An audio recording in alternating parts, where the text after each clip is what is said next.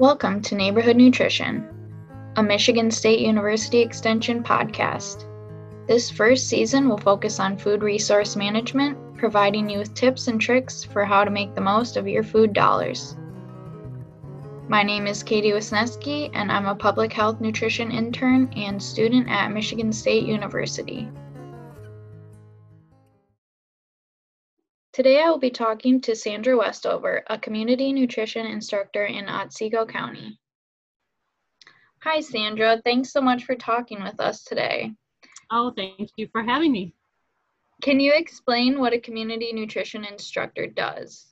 Sure. So I'm employed by MSU Extension, and I'm funded through grants through SNAP Ed. That's the Supplemental Nutritional Assistance Program. And I provide education to people about nutrition and physical activity.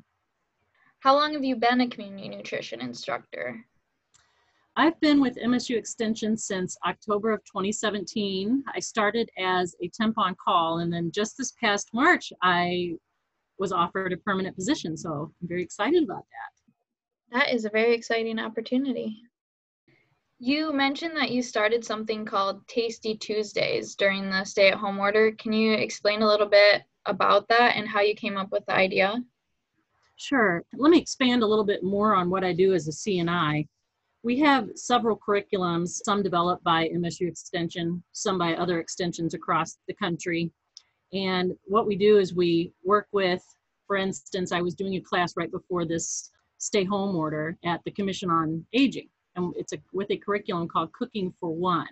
This particular curriculum was developed by MSU Extension. It's just absolutely wonderful. So in the class Cooking for One at the Commission on Aging, one of the topics we talk about is stocking your pantry. And that kind of crosses all the curriculums because 50% of our audience is SNAP eligible, meaning they qualify for food benefits through the government or they have Medicare, Medicaid. There's lots of reasons people can qualify for our programs. And then the other 50% can be anyone from the community. And one of the things that I've noticed, whether it's Cooking for One, Cooking Matters, Eat Healthy, Be Active, we always talk about stocking your pantry, which I think now is more important than it has been in a long time because we all had to start staying home suddenly. So I decided that I would put a weekly recipe out there from one of our curriculums that I make from my kitchen, just to show people that I'm practicing what I preach. So that's how I came up with the concept. Awesome. What are some example meals that you have made doing this? Well, just today, right before my lunch break, I did next week's Tasty Tuesday, and I decided to make a Waldorf salad. And the recipe is from the USDA, which is where our guidance is under USDA My Plate. So there is a link, I believe it's USDA Mixing Bowl. That's where the recipe was adapted, and it's in the Cooking for One curriculum. So today I made the Waldorf salad. What's nice about that and what makes it healthier is that the recipe uses just a little bit of yogurt instead of mayonnaise. And then there's celery and raisins and apple. And I had all these things on hand, so I didn't have to go to the store and get any of them. Some other recipes I've done, one of them's macaroni and cheese with broccoli. Who doesn't like that, right? Right. So you can make it for lunch, you can make it as a side dish for dinner. And the recipe is it's in Cooking for One. But we recommend using whole wheat pasta, which I have stocked up my pantry with lots of different kinds of pasta. Whole wheat flour, which I have white and whole wheat all the time in the pantry. We have evaporated milk and even not canned, but we have several versions of milk we keep in our pantry. So I was able to pull that out. Cheddar cheese, we always have. And then the nice thing is I didn't have broccoli for this mac and cheese with broccoli, but I did have frozen peas. So I cooked those up, threw them in the macaroni and cheese, and it was absolutely delicious. Once again, showing that I could adapt that recipe and use what I already had in my pantry. That is a really good mindset to have. How would you suggest someone gets started with doing something like this? So, for example, if they're hungry and they haven't been to the grocery store in a while, They have a few things in their fridge and pantry, but they just don't know where to start with coming up with a recipe. If your pantry is stocked well ahead of time, you should have quite a bit of options. If something happens suddenly, you may not have as many choices, but some of the good things to keep in a pantry are things like eggs, milk, yogurt, nonstick spray, honey, brown sugar. Maybe you've got peppers. Peppers usually last pretty well in the refrigerator. Most people have bananas on hand, even if they go a little brown. So these are all things that you can use together to create a snack or meal. Let's go with peppers. So if I had ground beef and maybe I had some left over, I could make a stuffed green pepper. If I have some corn tortillas, I could use some of the pepper and some of that ground beef and make a little taco. That would be easy to make if your meat's already cooked especially. So those are a couple of examples. Yeah, those are some great ideas. So since fruit and vegetables don't have as long as a shelf life as other foods, do you have any tips for keeping the nutrients in our meals that involve little to no fresh fruits and vegetables? That is a great question. And that's another topic that comes up across our curriculums as well. I think most people, if asked, would say that fresh is their favorite way to have fruits and vegetables. But what a lot of people don't know is that canned and frozen can be just as nutritious because they're canned and frozen at their peak. So my advice, and the advice we give again throughout the curriculum, is to get those fresh seasonal fruits and vegetables, but also keep in your pantry canned vegetables with no salt added and canned fruits with no sugar added. If for some reason, we're all on a budget. So if you go to the store and the no salt vegetables, let's say, are not on sale, but the vegetables with salt in them are, all you have to do is run them through a strainer with a little bit of water and it rinses off a lot of that sodium. So get your fresh fruits and vegetables and have those canned fruits and vegetables on hand so you're getting those nutrients once you've eaten up all that fresh stuff. Yeah, that's great advice. I know you kind of touched on this, but what are some things that you would say are staple items that people should have in their pantry, fridge, or freezer? Okay, well, here is a few ideas to help you get started. One good thing to have in your pantry is a variety of seasonings. We need to cut back on our sodium. And a lot of the time when we're adding salt to our recipes, it's because there's a lack of seasoning. There's a lack maybe of flavor. So you want to keep seasoning and spices on hand, again, with no salt added, such as garlic powder, pepper, onion powder, Italian seasoning. You want to have oils and vinegars, such as vegetable oil, olive oil, white vinegar. Those kind of things can be used as salad dressings too, or even on a coleslaw instead of something that higher in fat. You want to have baking supplies on hand, such as flour, baking powder, baking soda, and have some of the white flour and the whole wheat on hand if you can. And then grains, you want to have whole wheat flour, whole grain rice, whole wheat pasta, maybe even some quinoa, which a lot of people haven't tried quinoa yet. And if you haven't, I recommend you get some. It's delicious. And then lastly, the canned goods like we talked about. And some that are really good to have other than the vegetables and fruit is tomatoes, tomato sauce, and a variety of beans. Definitely. That is some great advice. So if someone lives alone and they want to cook a meal, do you have any ideas of how they can make it small portion size? Yeah, I do. Going back to that Waldorf salad, like I said earlier, that is from our Cooking for One class. And if you were to look that up on the USDA's mixing bowl, you would see that the recipe feeds 2 to 4. In our Cooking for One curriculum, we've adapted that to where it will feed 1. So you're using 1 apple, you're using a 1/4 of a cup of celery, you're using, I think it's 2 tablespoons of walnuts. So it makes the recipe smaller. And that's really a good question because last year I did a lot of series that we have called Cooking Matters. And a lot of the participants in there, well, I wouldn't say a lot, but several in each class were single or widowed, or maybe they were a college student. And one of the things they always mentioned was that they don't cook anymore. They might just grab fast food because they don't know what to cook when it's just one. So if possible, I highly recommend taking one of our Cooking for One classes. We have this wonderful book that you get to keep with all of the recipes in it. And they're all made to where it makes a serving for 1 or 2 people. So it makes it a lot easier. And the people who've taken this class, some of the success stories I've heard at the end is that they are cooking more, that they're feeling better health-wise and about themselves. So this is a great class with great recipes. Yeah, that sounds fantastic. Do you personally use a grocery list when you are shopping? I do. And I recommend to all of our participants that they do the same. It helps in so many ways. Do you suggest people meal plan, or what is some advice to most effectively make a grocery list? Great question.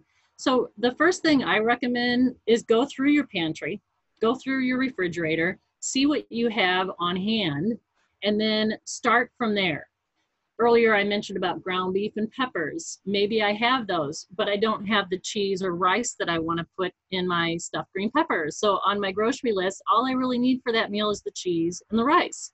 So first start by what you have, using what you have on hand. My second bit of advice would be to get the flyers from the grocery store and get what's on sale for the week. The best tip I can give you is start with your fruit and vegetable. Half of our plate should be fruits and vegetables. So if broccoli's on sale this week, start with broccoli and think, what can I make with broccoli? How about that macaroni and cheese with broccoli I talked about earlier, right? That's a good start. Yeah, I think it's a lot easier to go grocery shopping when you have a list and know what you're going to be getting. So, what recommendations do you have for someone who doesn't have every ingredient that a recipe calls for, but they still have majority of the ingredients? Well, what we need to think about is that recipes are a framework. So you have the recipe there to go by, but you don't have to stick to that recipe. Even if you're new to cooking, or maybe you don't have a lot of confidence in yourself in cooking, think of it as just a starting point. So for instance, let's see, one of the simple recipes I made for Tasty Tuesday was just a crunchy berry parfait. I had yogurt on hand, and I actually had some berries on hand, but the other ingredient was granola. Well, I didn't have granola made. It was kind of a hot day and I wasn't going to cook it, so I used a granola bar. So it was still healthy, but I subbed something in. And then earlier when I keep going back to the macaroni and cheese, it must be my favorite. But earlier when I talked about that, I didn't have broccoli, so I subbed some peas in. So think outside the box, think what you have that might be similar, and use the recipe as a framework. I agree. Do you have any direction for people that they just don't know how to cook very well? Well, the first thing I would recommend is that one of the key things that our programs provide is confidence in the kitchen. I've heard that over and over at the end of the classes, that people of all different ages and family sizes are more confident in the kitchen, and even their family members are noticing that. So if it's possible for you to take one of these programs, if you're a little bit nervous in the kitchen, that would be my first piece of advice. But like the question you just asked with recipes, they're just a framework. So don't be hard on yourself. It's a new way of thinking if you're not used to being in the kitchen. Get those recipes, give them a try, and you just kind of grow and learn like anything else in life. Yeah, practice makes perfect. That's right. What is one of your favorite go-to meals that can be inexpensive? So one of my favorite go-to meals that can be inexpensive is actually a burrito. You can get the corn tortillas, you can get even whole grain tortillas now, which is the healthiest choice.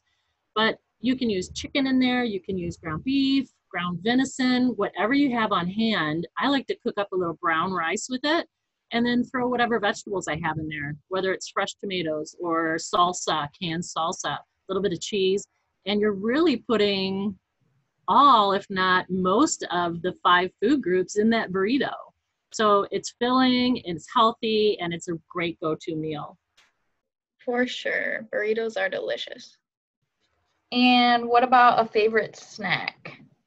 My favorite snack is actually apples and peanut butter. And if I have those two things around, it's easy to make a good choice. Definitely. Where can people find more resources on things like food assistance, recipe ideas, and meal prepping? If you'd like more information on our classes and all of the other things you just mentioned, if you go to your search bar and enter Michigan State University Extension, or MSU Extension, you'll find our website pretty easily. And there is just an endless amount of information and wonderful research from MSU that you can find through this website. And it will take you to the recipes, and it'll take you to staff at your local counties. Like I said, I work out of Montmorency and Gaylord, or Otsego. So you can go to the staff directory and find someone who can help you with your question if you can't find it yourself on the website. Cool. Overall, what is something you think people should take away from our discussion? I think the main thing I would say I'd like people to take away from this discussion is that eating from the USDA's MyPlate, which that's myplate.org or choosemyplate.org, I believe. Eating from that MyPlate is a good start towards a healthy diet. Go to that website, check it out. It's also like our MSU Extension website. There's endless amounts of information and recipes on that website. And I would say I encourage everyone to start cooking more at home and making half of their plate that fruits and vegetables. Those would be the main takeaways, I think. Yes, fruits and veggies are really important. Yes. All right, well, thank you so much for talking with us today, and we're really glad to have you on. Well, thank you so much for having me. I really appreciate it. Thank you for joining us for this episode of Neighborhood Nutrition. We hope you tune in for our next episode. Funding for this podcast comes from the U.S. Department of Agriculture's Supplemental Nutrition Assistance Program, or SNAP, and the Expanded Food and Nutrition Education Program, also known as FNEP, and is from the USDA's National Institute of Food and Agriculture. Music used on this podcast is Cham de Tournesol by Komiku and was accessed from Pixabay.com. MSU is an affirmative action equal opportunity employer committed to achieving excellence through a diverse workforce and inclusive culture that encourages all people to reach their full potential.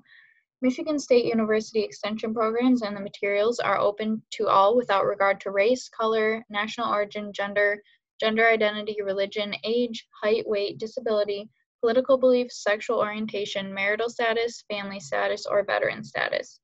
Issued in furtherance of MSU Extension work, acts of May 8th and June 30th, 1914, in cooperation with the U.S. Department of Agriculture. Jeffrey W. Dwyer, Director of MSU Extension, East Lansing, Michigan, 48824. This information is for educational purposes only. Reference to commercial products or trade names does not imply endorsement by MSU Extension or bias against those not mentioned.